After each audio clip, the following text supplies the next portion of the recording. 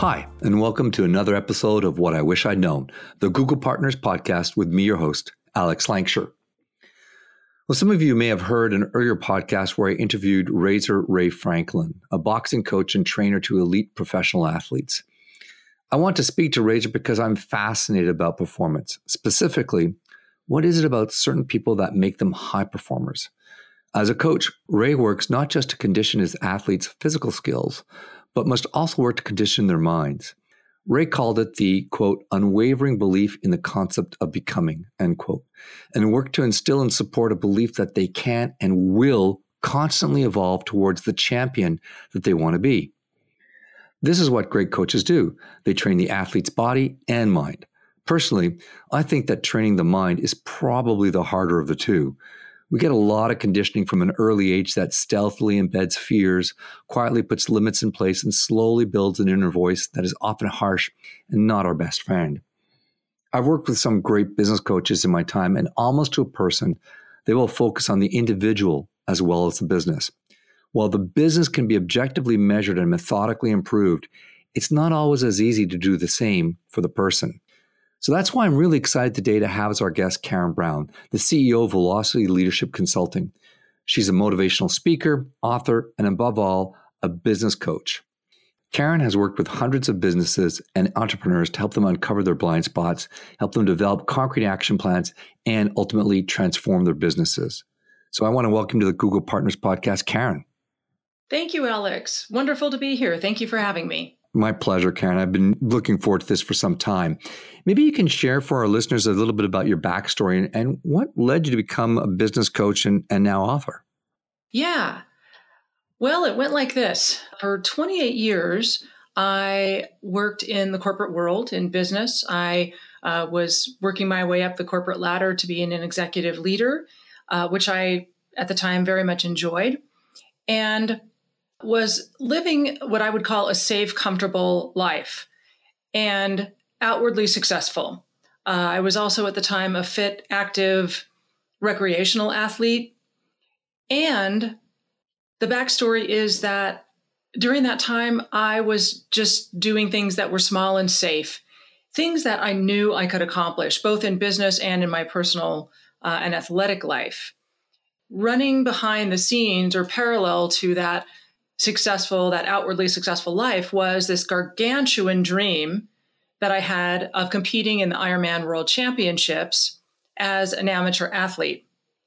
And for 28 years, I held myself back from that gargantuan dream, even though I had this nagging feeling inside that whole time that what if I have what it takes to do that and I'm not tapping into it?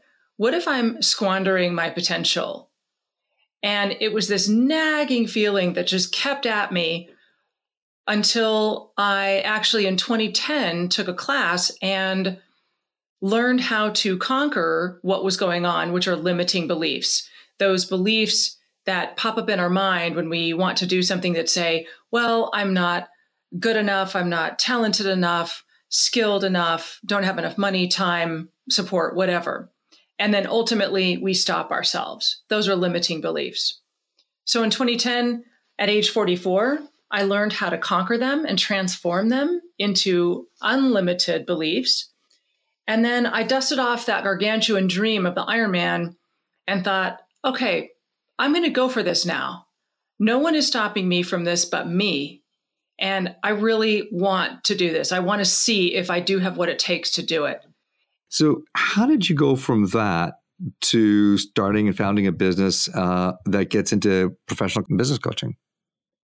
Yeah. So realizing that the key to higher levels of success is tapping into the power of your unconscious mind and literally harnessing that and changing those thought patterns and ultimately your patterns of action is the key to greater success.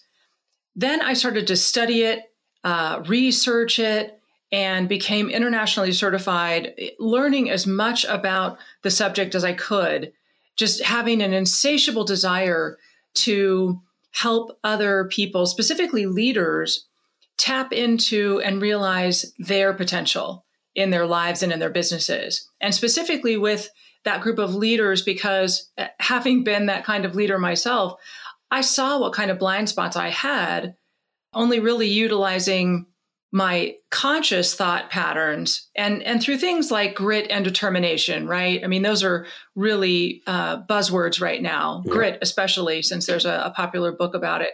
And not taking anything away from those things, they are important. But what I find is that sometimes people who have realized a certain level of success, a nice level of success, if you will, still have these blind spots that when you address them, open up higher levels of success. And they've gone unaddressed because the leader hasn't had to or been forced to, really look at them and resolve them, work through them. I was forced to because I wanted to get to this thing called the Ironman. And so I parlayed all of that with credentials, research, study, becoming a subject matter expert, and really wanted to share that information and the keys to achievement that I learned with everyone. I want to make it accessible to everyone. And my mission with that now, after publishing 2 books on the subject, is to unlimit everyone's beliefs, to transform the world from having limited beliefs to unlimited, and therefore unlimiting all of our successes. Well, I think this could be a fantastic conversation that we're going to get into. So my theme of this podcast is what you wish you'd known. So what would be the 5 strategically tactical actions that you would have told your younger Karen self if she were starting out today about this area? Oh, I love the topic of your show. I really do. And it was delightful for me to think about the top 5 and only list the top 5 that I would tell my younger self. So let's dive right in. First one is to recognize that I was holding myself back with limiting beliefs, right? I just spoke about that in the backstory, and that there are scientifically proven ways to tap into and conquer those things like limiting beliefs, to not take it as a concrete kind of thing that, it's just that way and it always will be that way. Karen, I'm just going to interrupt you to ask, maybe you can just help us out by giving us an example of what you mean by a limiting belief. Like, what are the parameters around that? Because I believe very strongly in this, but I think it would be helpful to hear your perspective on that. Yes. So the limiting belief I had at the time was that I was a recreational athlete and I wanted to do the Ironman, which in my mind was reserved for elite, sort of professional athletes. And my limiting belief specifically was, well, I'm down here, at a lower level and they're way up here. What makes me think I could possibly get there? And ultimately, when you distill that down, it's a limiting belief of I'm not enough. I also had the same limiting beliefs in business at the time, even though, again, I was outwardly successful. I was an executive in business. I was only doing the things that were safe and that I knew I could accomplish. So limiting beliefs come in when anytime we have a fear that we're not going to be able to do it, we're not going to have what it takes or be enough to accomplish it. So Karen, is there something that we can do to recognize that there's a limiting belief at play? Or how did you get to the point where you start to say, oh, okay, I see that, I understand it, I'm going to address it? And if that's the case, is that what you do in some of your coaching? Yes to all of it. Here's how you can recognize that you're holding yourself back with limiting beliefs. Whatever you are trying to do, ask yourself, what's the evidence that I can't do it? And is the evidence real or is it perceived? Because when I was thinking about pursuing the Ironman World Championships, the evidence that I would come up with was all perceptions of my limitations. There was no one outside of me saying, oh, you can't do that. You're never going to be able to do that. It was always just my own inner voice and evidence that I wasn't going to be enough to do it. hear you loud and clear on this. I'll share that early in my career of starting off the company, I found myself in a situation where I was in a large multinational consumer packaged good company doing a pitch, and I felt very out of place. And I was unsure of myself because I thought that everybody else was just better. And that clouded my ability to perform at the level that I think I could perform. I had put a fence around what I thought was my capability. And it was only when somebody else in the room made what I realized was a statement that reflected a deep misunderstanding or lack of knowledge about what we were talking about, in this case, digital marketing, that I said, oh, well, actually, no, I do belong here. That this idea that I don't belong here is completely inside my head, and they've asked me to be here for a reason. So that was a recognition there of a limiting belief, and that actually was important in spurring me to change the way that we did sales. And so I'd like to bring this limiting belief to a sales aspect, because I believe that that's a really difficult thing for a lot of entrepreneurs and agencies is how do I drum up more sales? Can you maybe link those two? Absolutely. And I just want to say that wholeheartedly, yes, to your story about your experience. That is another great example of how limiting beliefs work. And so in sales specifically, I would say limiting beliefs are a big barrier. And how we can actually conquer and transform them in sales is, first of all, the two ways I said a moment ago, which are, what's the evidence and is it actually true or is it just inside myself? The other way would be to actually think about for a second, what is the limiting belief that is stopping the success in sales that you want? Whatever that is, whatever your goal is, and then write that down. And then right next to it, write the complete opposite of it. So I have an example from when I was pursuing Ironman. So 2010, at age 44, I decided to pursue the Ironman, went all in with it, hired a coach, which I had never done before. She was number 3 in the world at the time, at age 50.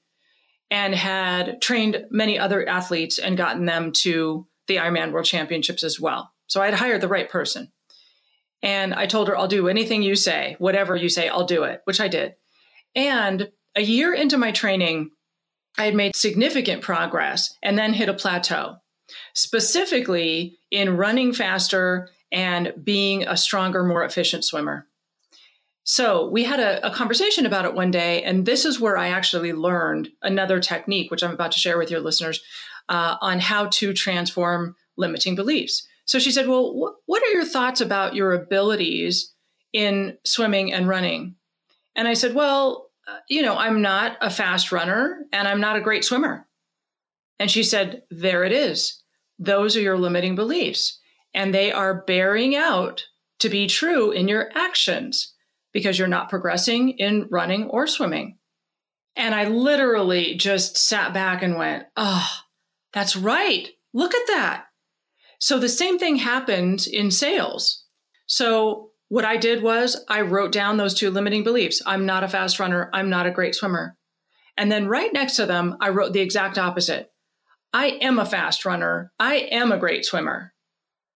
And then the second part of the technique is the self-awareness to notice when you're still having those thoughts, those limiting beliefs, because here's the truth. We come across these thoughts multiple times a day. And when I became aware and even kept track of how many times a day I was thinking, I'm not a fast runner, I'm not a great swimmer, it was absolutely astounding, first of all. And every time I had those thoughts, I immediately changed them around and even said out loud. It didn't even matter whether I was in front of other people or not, which ended up being pretty comical, if you can imagine this in a high-level, serious business situation in an office. At any rate, I would say, I am a great swimmer. I am a fast runner. And yeah, there were people who stared and had some comments and some laughter. But the thing of it is, it was absolutely transformational because my conscious mind would hear what my unconscious mind was convincing it of. And that made it easy to make the actionable changes that I needed to make to become a faster runner and a great swimmer. And it was absolutely, I did it with a lot more velocity and ease after that. So for sales, do the same thing. Distill it down to, okay, what is the biggest limiting belief that is holding me back with regard to my abilities to make these sales? And then write the exact opposite and key in on that awareness every day of when it happens and actively switch it. That's how we change patterns that hold us back. Fantastic. What would be your second point? Second point is tap into a big dream. The bigger, the better. Gargantuan, crazy, audacious, ridiculous, the better. Because here's what happens. If a dream isn't big enough, we don't get emotional about it. And emotions are the juice. It's the unconscious juice to do whatever it takes to do your best to pursue and achieve that dream. If other people aren't laughing at your dream, it's not big enough. Well, I hear you on this, and I'm going to just ask you. I mean, I've heard the idea of, it's like Simon Sinek says, start with a why, right? So what is the dream? Where are you going to focus on? What do you want to be intentional about? How are you going to plan your time? I've heard this before, and I first of all, I totally agree with it. But how do you concretize that so that the dream is achievable? Here's how you do it. Tap into the big dream by visualizing what it will look like, sound like, and feel like to achieve it. So if your big dream is, say to have a $100 million worldwide agency, stop for a second and literally step into what that reality will look, sound, and feel like when you achieve it. See it with enormous clarity and vibrance and huge color and sound. Now, what happens there from a scientific level is that you tap into the power of your unconscious mind. And emotions come up, and those emotions are tied into meaning. What it's going to mean for you. So you've mentioned a number of times now that this is the science of it, or this has been proven by the science, or the science is now caught up to this. Can you maybe share a little bit more about the science of tapping into the unconscious mind and how it is powerful, and therefore we need to pay attention to it? Because I think that there's been the self-help industry has been rife with this, visualize what you want and to actualize your dream. Now, one distinction I want to make though here is that it's not like I'm saying, well, if you just tap into the power of your unconscious mind, then you're going to manifest this dream and it's going to happen. No. What I'm saying is that it is this combination of aligning the power of your unconscious mind, which a lot of us do not tap into. We are mostly living in our conscious mind, but when we align those two things, we combine the two. The unconscious mind, this visualization, tapping into the emotions, what it's going to mean to us when we achieve it, and our conscious actions, right? Doing what it takes to build a $100 million agency, doing what it takes every single day, little bite-sized chunks, steps forward every single day that you take, just like the literal steps that I had to take in training for and competing in my gargantuan dream, which was the Ironman. Great. Maybe you can share your third point. Yes. So third point is listen to and follow my intuition, and specifically to do what I'm resisting. Now, for 28 years, I had this nagging feeling inside that I just chose to ignore. Like I could go out and run a 10K and I would sign up for other races, or I would sign up for projects at work. I would, take on things that I would say were challenging to me, to move the business forward. But they were all things that I knew I could do. And, sort of over here off in the distance was the pile of other things that I was resisting that I could see. I knew they were there, but I was like, oh, no, we don't want to look at those. I don't want to do those. I'll do this other stuff over here that I know I can do.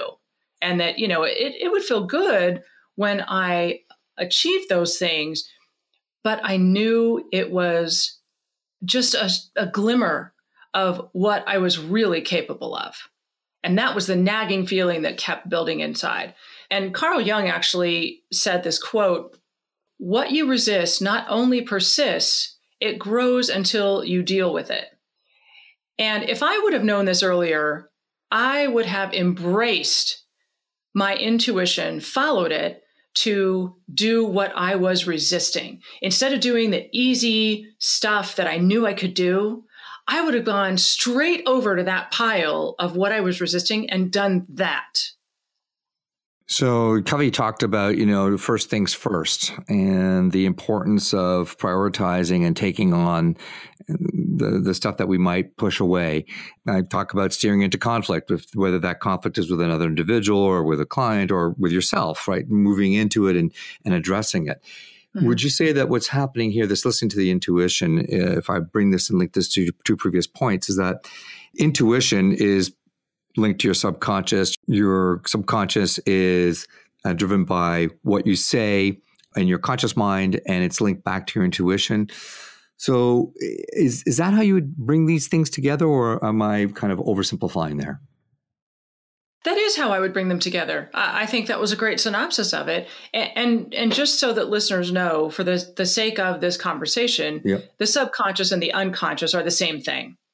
Okay, sometimes people ask that question, and without getting all scientific about it, let's just say that unconscious and subconscious are the same thing. And yes, Alex, you have it right. Now, also, what I want to go back to with what you said is beliefs. That's absolutely true.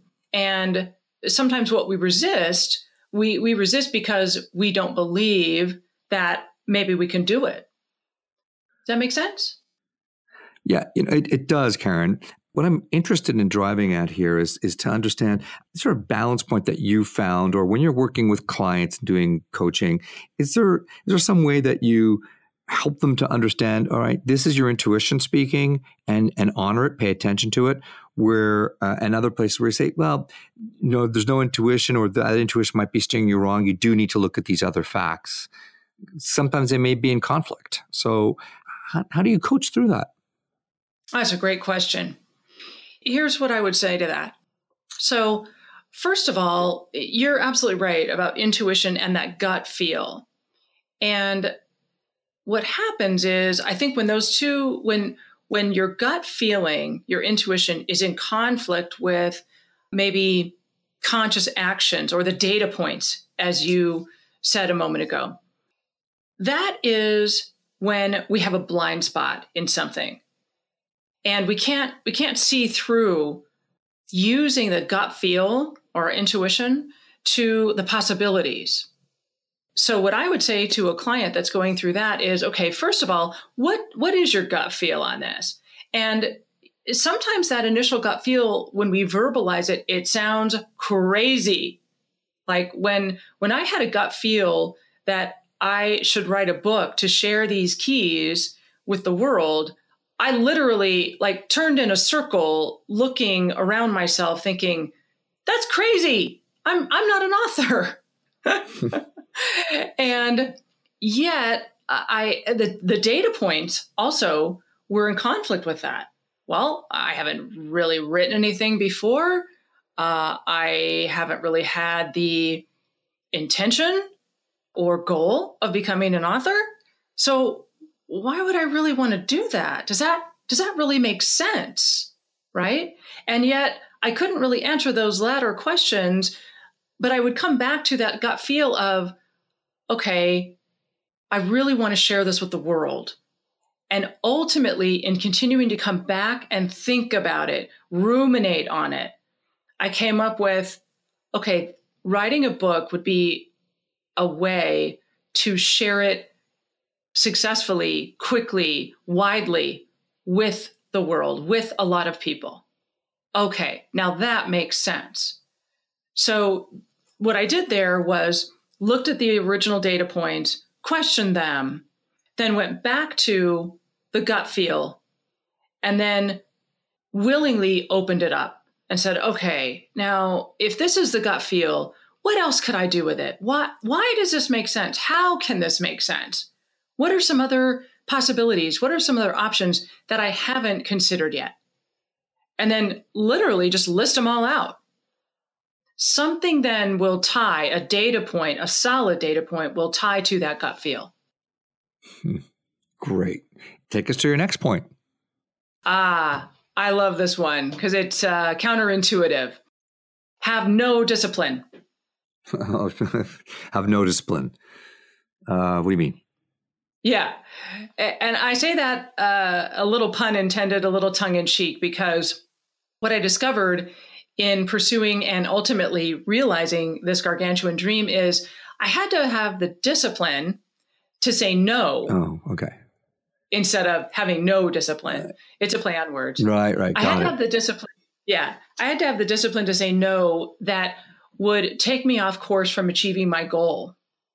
And I feel like this is a really important point, especially in our daily society, because we are a society of distraction through devices, excuses, even reasons and justifications why we can't do it, right? Mm-hmm. I mean, there's all these things that are vying for our time and our attention. And when I came to grips with the fact that if I wanted to achieve this audacious, scary, huge goal, I was going to have to cut out those distractions. Facebook, Twitter, all the notifications that I have new mail or whatever. I mean, in going into this, I was an organized, focused person, and I had to take it up a few notches, if you will, because to get to that bigger goal, I had to up my game. And so what I quickly realized was, okay, I've got to say no to probably more things than I ever have. It's the same thing in our businesses. Right. And when we're tapped into that big dream, that big goal, then we can see more clearly these things that we need to say no to that are going to get in the way. So I'm in, violent agreement with you on this one, Karen. Years ago, one of my mentors said to me, the danger of any business is to try to do too many things. And it just kind of stuck with me. And we did a podcast with Victoria Nesson early on in the podcast series, and it was titled The Power and Opportunity of the No. And she talked a lot about that there's different ways of saying no, but all of them have to kind of ladder up to what's your goal, because then it enables you to feel much more comfortable in saying no. And we tend to want to say yes because many of us are hardwired to say yes, when in fact we should really be saying no. And having the discriminate tool to help you define which one is a yes or a no really ladders back up to those. What is the dream? What's the goal? And I think that's what I hear when you're saying. A resounding yes, Alex. Yes, absolutely right. And that's something that's a harder thing to learn. And so I can understand you telling your younger self that too, because particularly early on in our career, we're encouraged to say yes a lot. We also have maybe more time, but that habit of saying yes early on in our career is something that needs to get revisited and kind of edited as we move on, because it can actually prevent us from getting to the levels that we want to. Exactly right. Yes. Yeah, another learned lesson that I can share is, years ago, I would take a lot of meetings with other consulting firms or other digital agencies, and we'd talk about all the business we would make and create together. And I don't do that anymore at all, because I realized that they were nice meetings, but no business ever came from it. Yes, yeah. Agree. That's probably another conversation at some other time, but maybe we can round it out and you help me out with your last point. Yes, absolutely. Last point is make a decision and verbalize it all the time. And this is important because before that pivotal age of 44, when I made a decision to pursue something, I would only share it if I knew I would be successful. And one of the things that I learned in pursuing Ironman in business as well is I started verbalizing goals and dreams to other people, especially the ones that I didn't know if I was going to be able to achieve or not. And it opened up an entirely new pathway when I did that, because I got to have conversations with people more often than not that would have something that would help me. You know, it was almost like in sharing that decision that I had made, they would want to help and go, oh, well, I know such and such who can help you with that. Or I have this thing that might be helpful. Have you considered that? It was absolutely amazing how much more helpful that was and how it made things easier. And I got there in much less time. Robert Cialdini, in his Secrets of Persuasion in the book Influence, that's a classic of the field, talks a lot about consistency, right? That people want to be consistent with their actions. So if you have them agree to some small thing, you can then ask them to agree to something else, which is a bit larger, and so on and so forth, because they want to make sure that they're behaving in a pattern in a way that's consistent. Is this the same thing? Is this a different aspect of that? It is a different aspect of it. Yes. It is along the same line, though. And I would also say it works for largely the same reason, right? It's your conscious mind hearing a decision that you've made in your unconscious mind. And whether that decision is to be consistent or, to do what it takes today and tomorrow and the next day to build your agency to the point that you want it, or to get to the Ironman World Championships or whatever it is, it works the same way. That your conscious mind has to hear it. It's got to get out of your unconscious mind, just bouncing off the walls in there, and get out into the world in terms of action. Some people talk about writing stuff down to themselves. Does it have the same impact, or does it really have to be something that you're saying to others? Let's say I'm shy. I don't feel comfortable saying it to everybody. Is there another way, or does it have to be a spoken thing that's made in front of others? Well, journaling is very powerful. Writing it down is very powerful. Those two things do tap into the power of the unconscious mind for certain. And you take it one step further when you do verbalize it. It really is a powerful thing to say something, to articulate something to another human being that can respond and acknowledge something to you, because you don't get any sort of response or acknowledgement when you write it out and when you look at it. Karen, this has been great. I really appreciate you sharing your 5 points with our listeners. If they want to contact you to learn more or hear more about what you're doing and how you work with clients, what would they do? Folks can get in touch with me at www.velocity, that's spelled VELOCITY,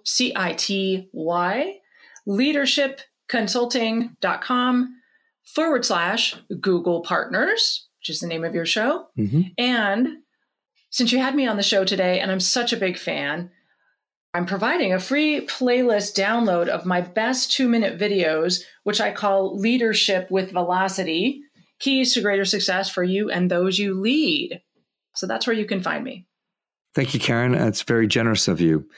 I also want to thank our listeners. If you enjoyed this podcast or others, I encourage you to leave your comments or write a review.